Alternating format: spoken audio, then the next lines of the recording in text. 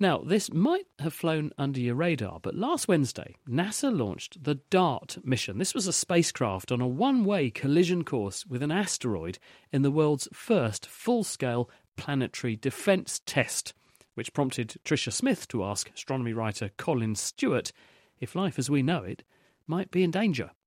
Not imminent danger.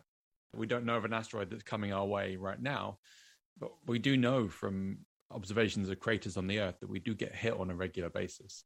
So I wouldn't be running for the exit right now, but it is something we need to be aware of. In the same breath as pandemics and cyber war and all those other things that cause us existential dread, asteroids should definitely be up there towards the top of the list. Tell me a little bit about the DART mission itself. What's the purpose of the mission?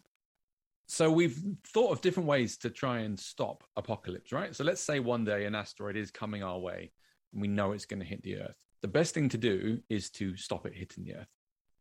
And rather than breaking it up into many pieces, Armageddon style, nuking it with a missile, you'd rather keep it in one piece, but move it off of that collision course with the Earth. And so DART is our first attempt at colliding with an asteroid, knocking into it in an attempt to change its orbit and nudge it off its current course.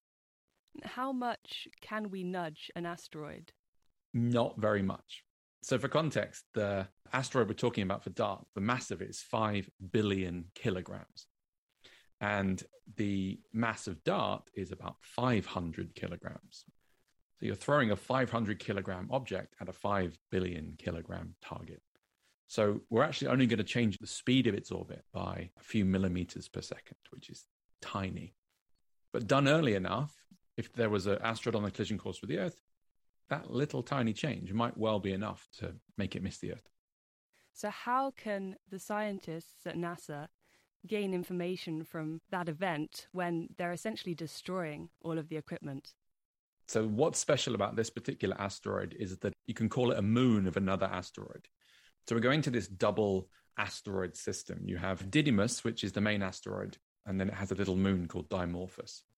And if we whack into Dimorphos, then it'll change the time it takes to go around its parent asteroid by about 10 minutes. And that's something we can observe using telescopes on the ground. But then that's not quite enough. That's a good start. But in 2026, we're going to be sending the HERA mission to the same asteroid. This is a European Space Agency project. And the idea is to have a look at the impact site.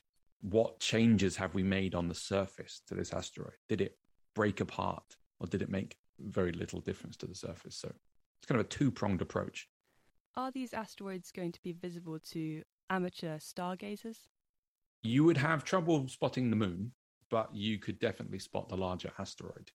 The thing about this asteroid pair is that their orbit takes them from the asteroid belt in towards the Earth and then back out towards the asteroid belt.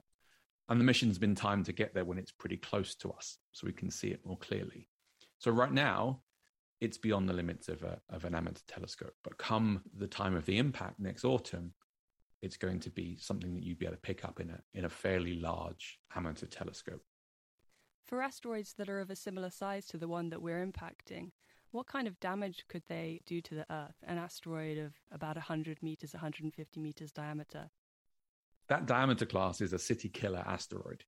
Asteroids tend to create craters that are between 10 and 20 times bigger than themselves.